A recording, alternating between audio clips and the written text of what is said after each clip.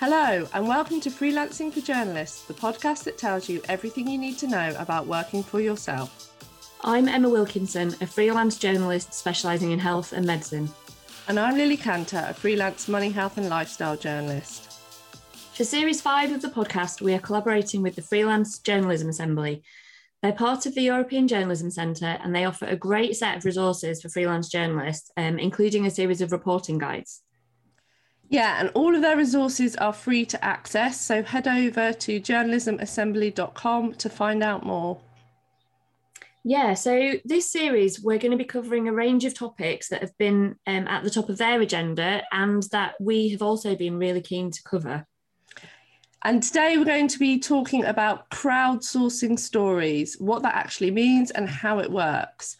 But first of all, a quick catch up. So Emma, how's your week been?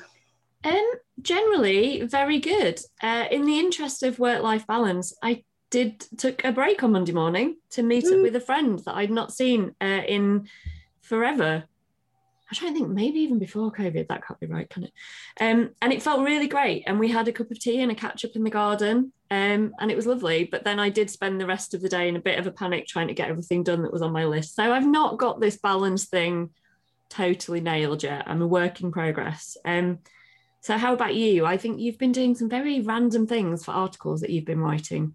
Yeah, as always, quite an eclectic mix. Last week I went training with a dog, so running with a dog, which is called Canicross or Canicross. I'm not quite sure how you pronounce it. For a running magazine, I'm doing an article about sort of how do you actually run properly with a dog. So I had my first attempt at that, which was really good fun, but God, they go really fast. So you have to keep up. And then randomly now I'm writing up boilers this week. Just from one extreme to the other really. So is a life freelancer. That's quite an eclectic mix of stories. Right, well, we've got another meaty subject this week with lots to talk about. So I reckon we need to jump straight in. Crowdsourcing in journalism. Now, don't worry if you've never heard of this or don't know exactly what it means. Crowdsourcing is when you sort of openly invite a group of people to help with a reporting task. So it could be through things like news gathering, collecting data, doing some analysis. They could be providing some IT expertise, trawling through information, or offering things like personal experiences or documents. And we'll sort of go through all of that today. Yeah, and there are quite a few publishers now using crowdsourcing routinely as part of their reporting.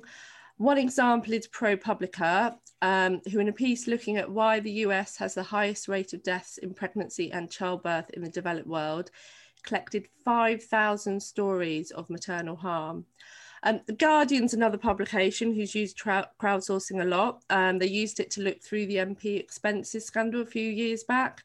And also a project to track the number of people killed by police and law enforcement agencies in the US. Yeah, so a guide to crowdsourcing from the Tower Centre for Digital Journalism set out sort of best practices, which we will put in the show notes. And that points to factors such as being clear about why and how you want to crowdsource for a story, thinking carefully about verification, which is a really important point we're going to talk about in more detail today, and considering how you're going to communicate with your community that you're crowdsourcing from and why they should want to help you as well, I guess. Yeah, so for this episode, we've got two very knowledgeable guests. So rather than give our top tips on something that's not really our area of expertise, we're going to go straight over to them. Yeah, so absolutely. First, we have Charlotte Goddard, an open source investigator at Bellingcat. Hi, Charlotte.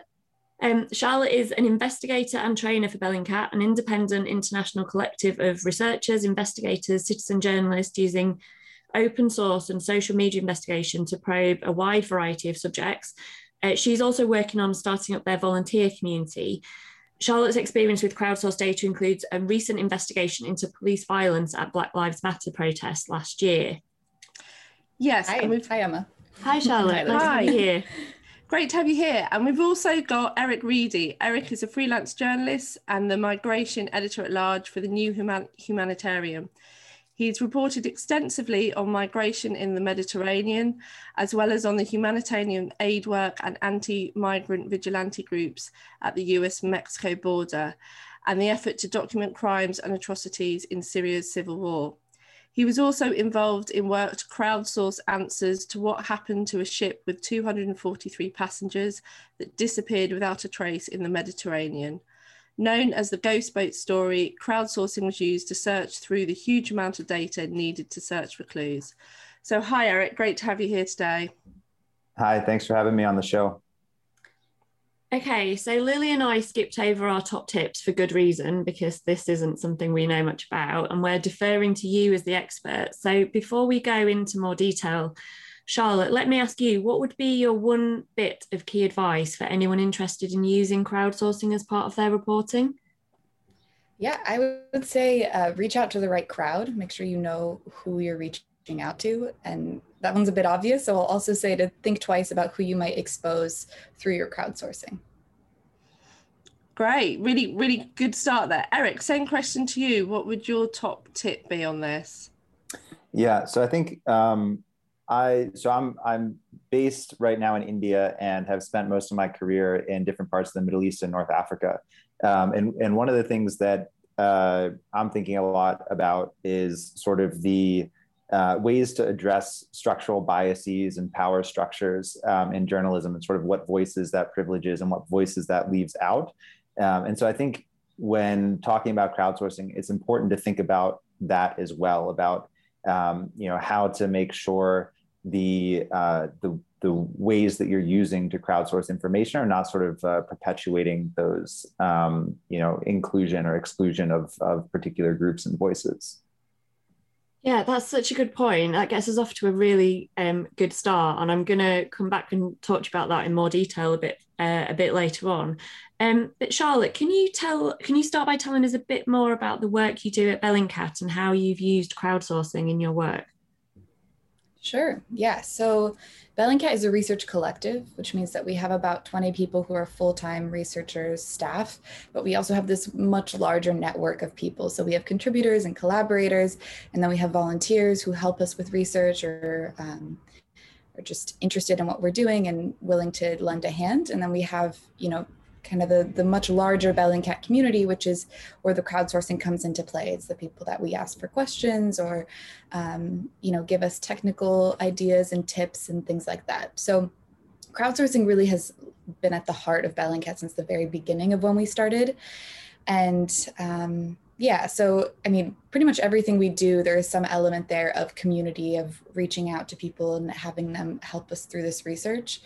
We have really an open methodology style of journalism. So anytime we publish a story, we'll publish the entire methodology for how we reach that conclusion, such that you, as a journalist, as a non-journalist, you could go through the same steps and hopefully come to the same conclusion that we did. We don't use most of the time anonymous sources. And this is also true with techniques and tools, which is kind of the really interesting part of open source research, is that online verification is so new, and there are so many ways that it's changing all the time as the tools we use online are changing. So crowdsourcing ideas for how to combat certain things, or to use a different tool, or let's say Facebook, some element of Facebook is down. How do I work around that? Or is there a way to work around it? But personally, last year I worked on a big crowdsourcing project with forensic architecture, looking at police violence at the Black Lives Matter protests in the United States, where we collected over 1,000 incidents of police violence and mapped them all. And in that case, we used crowdsourcing to collect videos that people were sharing, but then we also used the work of volunteers to help us locate them and sort through all those incidents. So it was a huge part, and a lot of what we thought of too were the ethical concerns that Eric was bringing up, and I'm sure we'll get into that later. Yeah, that's a really good example, because as a journalist, you can see that you wouldn't be able to collect that level of stories, information, as an individual, or even as a small team of journalists. You really need the No, I mean, it was, those who were there. yeah, nationwide, right? So it's like you would have to have someone contributing from almost every single state in the country. So having people on the ground be able to upload videos, and as a journalist, rather than having to go to each place yourself, be able to collect them in a way that's safe and ethical for the people who captured the content itself is really interesting and powerful. Yeah, and I guess, yeah, there's so many sort of ethical considerations to think about. Eric, I just wanted to kind of come on to you to find out a bit more about the Ghost Boat story that you did work for the website Matter. I mean, can you talk a bit more about how you approached the outside community for help on that, and how that aided you in telling the story? Yeah, so a quick background on the Ghost Boat story. It was about a group of 243 mostly Eritrean refugees who disappeared in the Mediterranean Sea in 2014. And I was fortunate that at the time, Matter magazine, which no longer exists, but they supported me to do essentially a year-long investigation to try to figure out what happened. And a big part of that investigation was crowdsourcing information. And there were sort of two parts to it. There was a behind the scenes part to it, where I was crowdsourcing information from the community of family members of people who had disappeared. And so each of them had sort of a different little mosaic piece about the last time that they communicated with their loved one, about rumors that they heard, phone numbers that they'd talked to people on. And so behind the scenes, we were sort of collecting all of that information from this network of family members. And then we were also, at the same time, Matter was published on Medium. And so using Medium, which is a very interactive publishing interface, we were also sort of soliciting help from readers who were following the story. And so we were asking them to do things like comb through data of the logs of ship movements in the Mediterranean, which is open source. Or in a later phase of the investigation, we had collected satellite images of the area of the Mediterranean that we thought the boat had disappeared in, and were asking people to help us sort of geolocate evidence that could be about what had happened to this boat on those satellite images over a period of time. And like Charlotte said, those are things that, it was me and the editor that I was working with at the time, Bobby Johnson, who was sort of the architect behind the approach. That was pretty much our team working on this investigation, with some help from other people from time to time, but we were the full-time people working on it. And there was no way that we could have combed through that amount of data, just the two of us, without help from broader communities. Yeah, and was all of that data open source then? So the data about ship movements in the Mediterranean is open source. For the satellite images, we had to purchase the satellite images from, there's a number of companies that sort of provide a service of where you're able to purchase satellite imagery. And then there's also a company that allows you they have an interface that sort of allows you to upload those images and then geolocate things on them. So that part was through different services that are provided. Yeah, that's really interesting.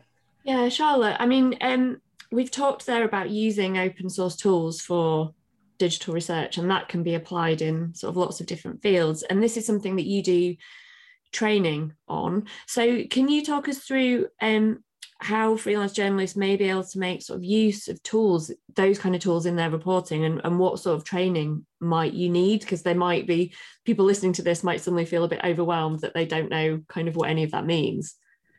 Yeah, sure. So we do offer training, open workshops that anybody can join.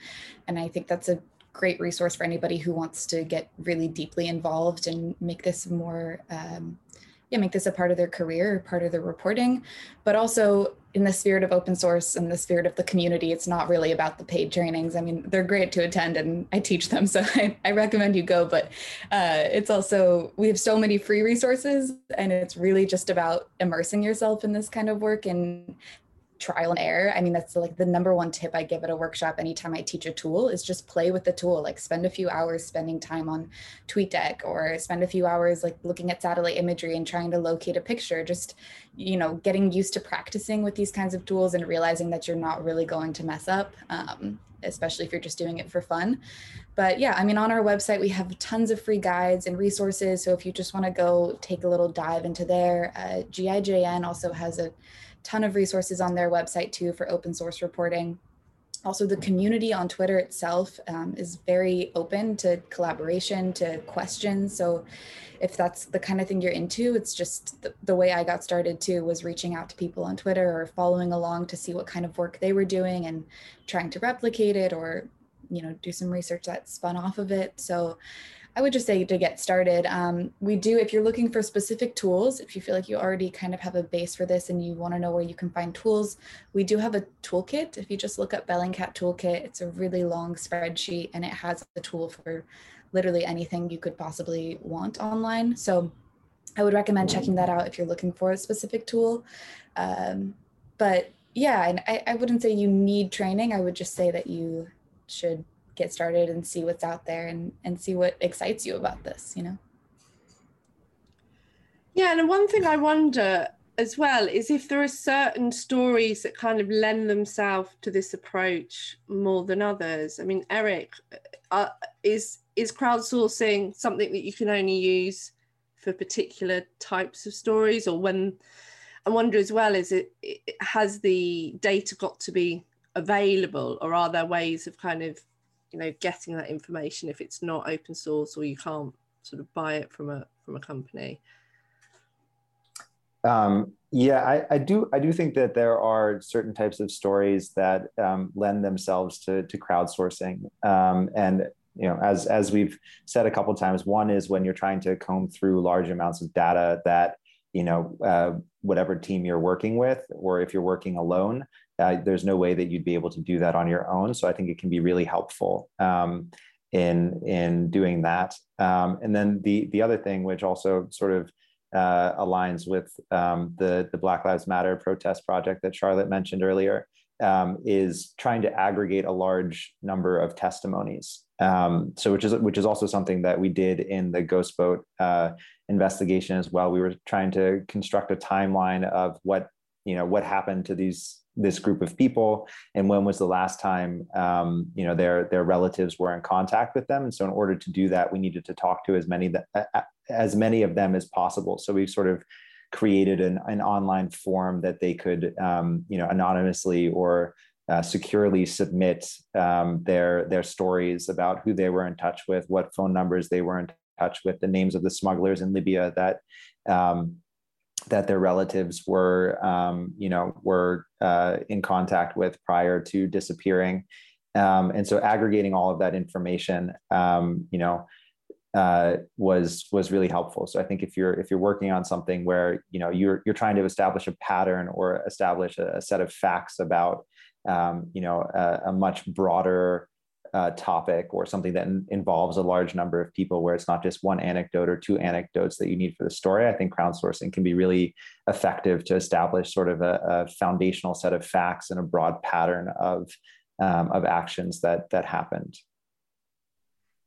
Yeah, I mean, one of the things that when I was thinking about this episode, the first thing that came to my mind of what I need to know about crowdsourcing was about verification. So I'm going to ask you both about this for your kind of advice on this. But Charlotte, I'll start with you. How vital is verification of the information that you're getting from crowdsourcing, and how do you go about doing this when you might be receiving sort of a huge amount of data or responses?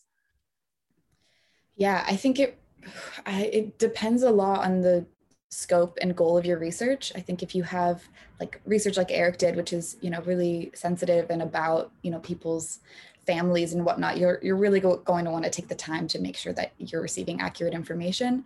I think for huge crowdsourcing projects where all you're looking to verify is like the location of where a video took place, for some people that's less important to make sure that every location is correct than to aggregate everything that's out there, knowing that maybe some of it is wrong. For instance, the during the Black Lives Matter protests, we weren't the only group that was trying to aggregate everything. There were several other groups that were trying to put all these videos together, and several of them just essentially had the videos down to a certain city, but didn't try to locate them with exact coordinates, because to them it was just important to archive and group everything together. At Bellingcat, we really verified down to the exact, street corner that someone was standing on when they took a video. And that's what took so long for this project. It was like 5 months of work. We had 15 volunteers, and it was, we just had to go through every single video and try to use clues within it to locate it down to exactly where in Minneapolis this had taken place. And then from there, also try to even go down to the time of day that it might have taken place and the exact date by corroborating with other reports of protests from that day. So it was a lot of work when you have that many incidents, but I think that's where hopefully working with a big community is vital. And that's why we're launching in a couple months now, the official volunteer networking community at Bellingcat, where anybody who's interested can come and help us do this kind of work, locate videos or find corroborating information and use that together for these much larger big data investigations where you still need a lot of human interaction with the work. I think a lot of people think you can just chug things into an algorithm or computer, but the way we do it still is just like a person spending hours on it. So it takes time if you don't have a lot of people, but I think it's really important to verify. Yeah, no, absolutely. Eric, in your experience, what's your experience been with kind of verification and how important that is in the process? I think there's two things. One of the benefits of working with crowdsourcing, especially if you're looking at information that's sort of gleaned from a large number of people, is that patterns emerge from that if you're looking at a specific incident. So for example, I do a lot of work about migration in the Mediterranean. One of the things that has been sort of a constant recurrence is about asylum seekers and migrants being forcibly expelled from the external borders of the EU in places like Greece. And so if you have one testimony or two testimonies about that, people saying this is what happened to me, then each of those testimonies can be open to sort of, okay, so how do you know? Is it verified? This person has an agenda. You can sort of question each of those individual testimonies. But if you have 20 testimonies where there's a clear pattern that emerges, or 100 testimonies or 1,000 testimonies where a clear pattern emerges of actions that are being taken by a state security force against a particular group of people, then the individual specifics of each incident don't necessarily matter as much. It's the overall pattern that you're trying to prove that becomes important. So I think, in that sense, crowdsourcing can be its own sort of verification. And then, out of that, sort of zooming in, the second thing is if you then want to use one of those cases or two of those cases as sort of an illustrative example, I think then it becomes important to do sort of your traditional journalistic fact checking to say, okay, this is my individual story that's going to be illustrating the broader trend. So I need to make sure that this one checks out in terms of, the date, the time, the location, all of this kind of stuff. And you just do the sort of normal journalistic fact checking that you would do to verify what has happened. Yeah. And one thing I also wondered about is obviously you've got a community involved and maybe a lot of people giving up their time for free. And obviously they're interested in the subject and they may be sort of committed to the subject matter. But I just wondered kind of how you balance that kind of role of the community and making sure you're not kind of taking advantage of people, and how do you keep them engaged and feeling like they're getting something back, I suppose. How do you sort of manage that relationship? Charlotte, if I can come to you first. Sure, yeah. It's a really interesting question. I think I'll address it on two kind of sides. So on the one side, we have like citizen journalists, content creators who are taking videos or images and uploading them online. Sometimes, really under the guise of like wanting to tell the story of what's happening, wanting to report on it. And sometimes just, you're a random person walking down the street and you see something crazy and you take a video of it and put it on Twitter, right? So as a researcher or journalist who wants to use that in a story, there's a lot of questions you have to ask yourself that kind of address the consent of the person who uploaded it. So the idea being, I want to protect them from over amplification or from maybe sharing something that they didn't intend to be seen by a much wider audience, or that might reveal their identity or something about who they are or where they live. But at the same time, still giving them agency and autonomy because they are the ones who chose to upload it. So, it's by completely anonymizing them, you also are then taking away their voice. So how do you balance that with these kinds of situations? It's really a case by case or investigation by investigation basis. And for Black Lives Matter, we also, when we started uploading these videos, we realized that, yes, researchers, lawyers, and activists are really interested in what happened at a protest, throughout the course of a day by, block of a street or something. But the other person who's also really interested in that is the law enforcement. Like that's also a perfect tool for them to go look at the map and see, okay, who was where when. And we really didn't want to make this a tool for law enforcement. So, we're trying to respect the community of activists that we were trying to uphold, and we were using all their videos. So yeah, we ended up, having a lot of questions about how best to do that. And one of the ways that I think is kind of best practice right now for respecting the wishes of whoever uploaded the content is to just have your map or your investigation link out to their tweet or their post. And that way, if they choose to, they can just delete it and then it doesn't link out to anything. But if they want to keep it up and they are then consenting in that way to being on your platform, they can keep it up on their side as well. So that's one way to deal with that. And when we're working with volunteers who are helping us with this project, I think for me, and one of the reasons I wanted to work so deeply with the volunteer network is that I think one of the best ways to give back is to provide feedback to people who are working on this and really make them feel like they have a voice and an impact and they're being credited for their work. I started as a student volunteer and I thought it was great. But to me, the most important thing was just like, are people seeing that I'm the one who's working on this? And also, am I actually learning from this experience? Am I receiving feedback that what I'm doing is right or wrong? So having that back and forth relationship and not just expecting people to do work for you and then take it and run and do your research, but to include them throughout and at the end of the process too. Yeah, now Eric, I wonder what your kind of experience of this, particularly if you've got a story where there's a lot of data that's got to be trawled through and people are going through that as volunteers. What's your experience of kind of keeping them engaged in that process? I think sort of like open and clear communication is really important. Just, keeping people informed about what's going on. Outside of the main articles that we published in the Ghost Boat investigation, we were also publishing, updates specifically for the people who were helping comb through data and giving people credit. If somebody did something that was particularly helpful or put in, a significant amount of effort into something, we were giving shout outs and credit on the platform to those people. And then I think the other thing, because this was sort of a sensitive question in the Ghost Boat investigation, because in addition to the broader audience that we were asking for help, we were also crowdsourcing information from the family members of the missing people. And so making sure that we were in constant communication with them and that it didn't just feel like we were taking data from them to produce this, hopefully impressive piece of journalism, but that we were invested in finding the answer to the question that they wanted to find an answer to, which is what happened to this group of people that includes, our relatives and the people that we love. It was important to keep that communication open and sort of go beyond what was just published or what was just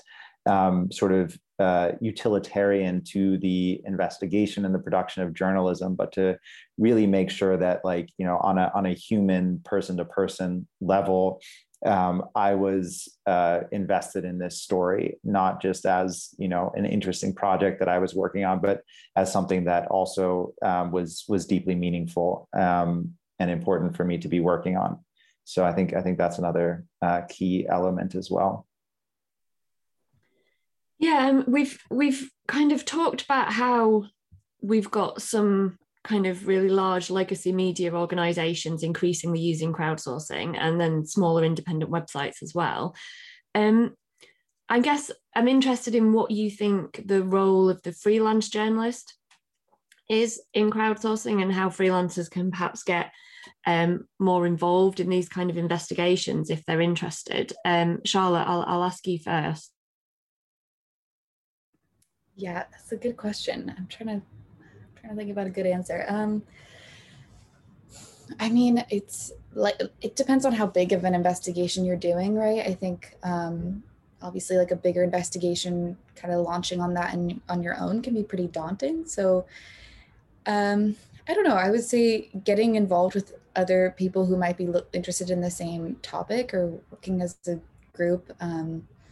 But mostly I think this is true of crowdsourcing, but really any investigation, but especially with crowdsourcing, when you're using people's information, make sure you really have an investigation plan, and you really have an idea of what kind of information you're looking for, and how you want to go about that, and how you're going to protect everybody involved throughout the process. I think it's just, you know, I mean, I don't really have to say this, but it would be like irresponsible journalism to just launch out and send like 1 million surveys to people and then have no idea what you're going to do with that. So making a plan for the information instead of just casting a wide net, I think really, again, choosing the right crowd, finding the niche of people that you think are going to help you come to an answer to your research question, and then taking detailed steps to get there would be my tip. Yes, I mean, it's a really good answer, because that fits in really nicely with our previous episode in this series on collaborative journalism, and kind of finding those networks of other freelancers who might be interested in similar topics to you. This kind of fits quite nicely. I mean, Eric, have you got any advice on that from a freelance point of view, of either what you need to know or how to kind of get more involved in crowdsourcing if you're interested? Yeah, I guess mine is sort of thinking of it practically from a freelance perspective, where, you know, if my bread and butter is coming from my ability to produce work that's getting published, you know, sort of the most important thing to make a crowdsourcing investigation, or sort of incorporate that into what I'm doing, sustainable, is to have some sort of institutional backing for it, because the process can take a long time. You know, you're not 100% sure what you're going to get out of it necessarily, even if you have that investigation plan in place.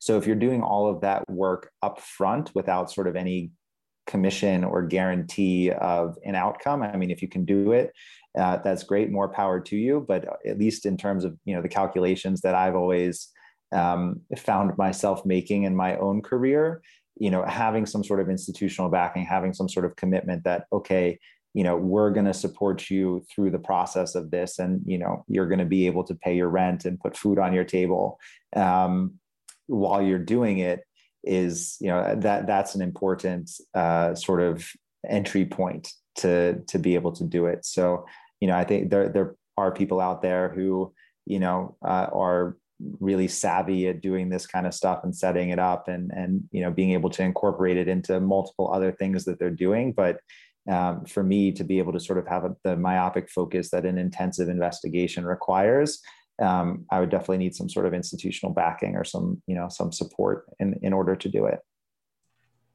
And how would you go about that? Would you pitch an idea for kind of an investigation using crowdsourcing, or is it, would a team of you get together and kind of approach an organization, or would the organization come to you? I'm just wondering how that process might work. Yeah, so I think there's a couple of ways it could work. One, you could pitch a project idea that involves crowdsourcing, or that has some potential for crowdsourcing.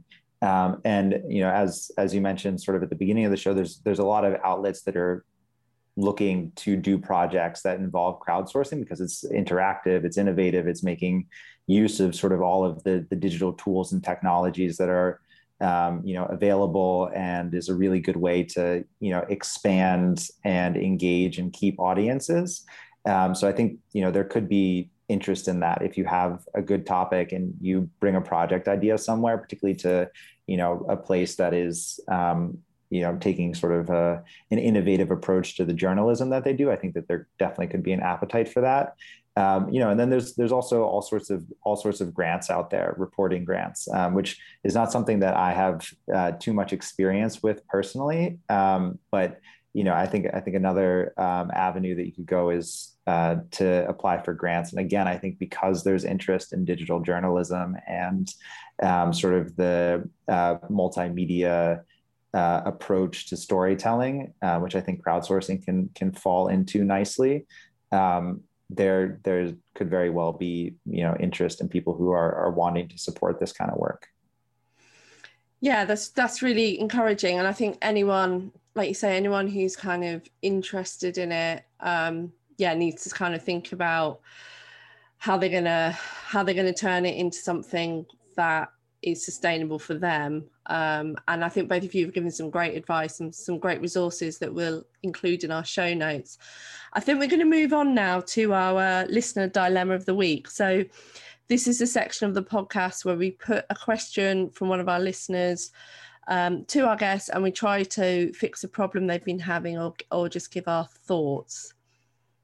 Yeah, so this week, Matthew Davidson in our Facebook community asks, I'm curious about how to reuse content. Specifically, if I write something for my blog, can I then pitch it as a paid article somewhere, or should I keep things I want to pitch private? So, I mean, Lily, you are the queen of writing a million articles on the same topic for different publications with kind of new angles and new ideas. So I'm going to go straight to you on this because you're going to give us your secrets of how to get a million slices of that pie. Yes, I do repurpose quite a bit of content for different publications. I mean, I would say it does depend on the story, but if you have a blog, brilliant, but you haven't got an audience like a publication has an audience. So chances are most people have not seen that information or read that story. So I think you probably would be okay pitching something that's on your blog to a publication. Obviously, you've got to have a strong news angle. You've got to be able to, refer to who your sources are going to be, what's kind of going to back up this story. But I think just because it's on a blog doesn't mean you can't pitch it somewhere else, because you're pitching to an entirely different audience. So I wouldn't let that put you off, would kind of be my advice on that one. Yeah, I mean, in the pitching process, you are going to be thinking about targeting that publication. So what kind of stories are they going to be interested in? What kind of top line, what kind of headline might, an editor for that publication might attract their attention. I think one thing that I would say about blogs is I would think, what is the purpose of your blog? Because if you're spending all the time doing your blog, that's not probably generating you any income. Why not just pitch all that stuff straight away and pitch it to multiple publications? Eric, do you have any thoughts on this for our listener? So I guess I'm going to answer this from the perspective of a freelance editor, because I edit migration articles for the New Humanitarian, which is an online news website that focuses on reporting from humanitarian crises around the world. And for us, we're sort of a small niche publication with a specific audience. So for us to publish something that's already been published somewhere else, we really need value added in the stories that we're going to put on our website, because people aren't coming to us to see the same thing that they're seeing in other places. They're coming to us for original, unique content. So if it's something that's already published on your blog or anywhere else, we would need to see sort of substantial, original, and new information and approach taken in the piece to have it be something that we would be interested in.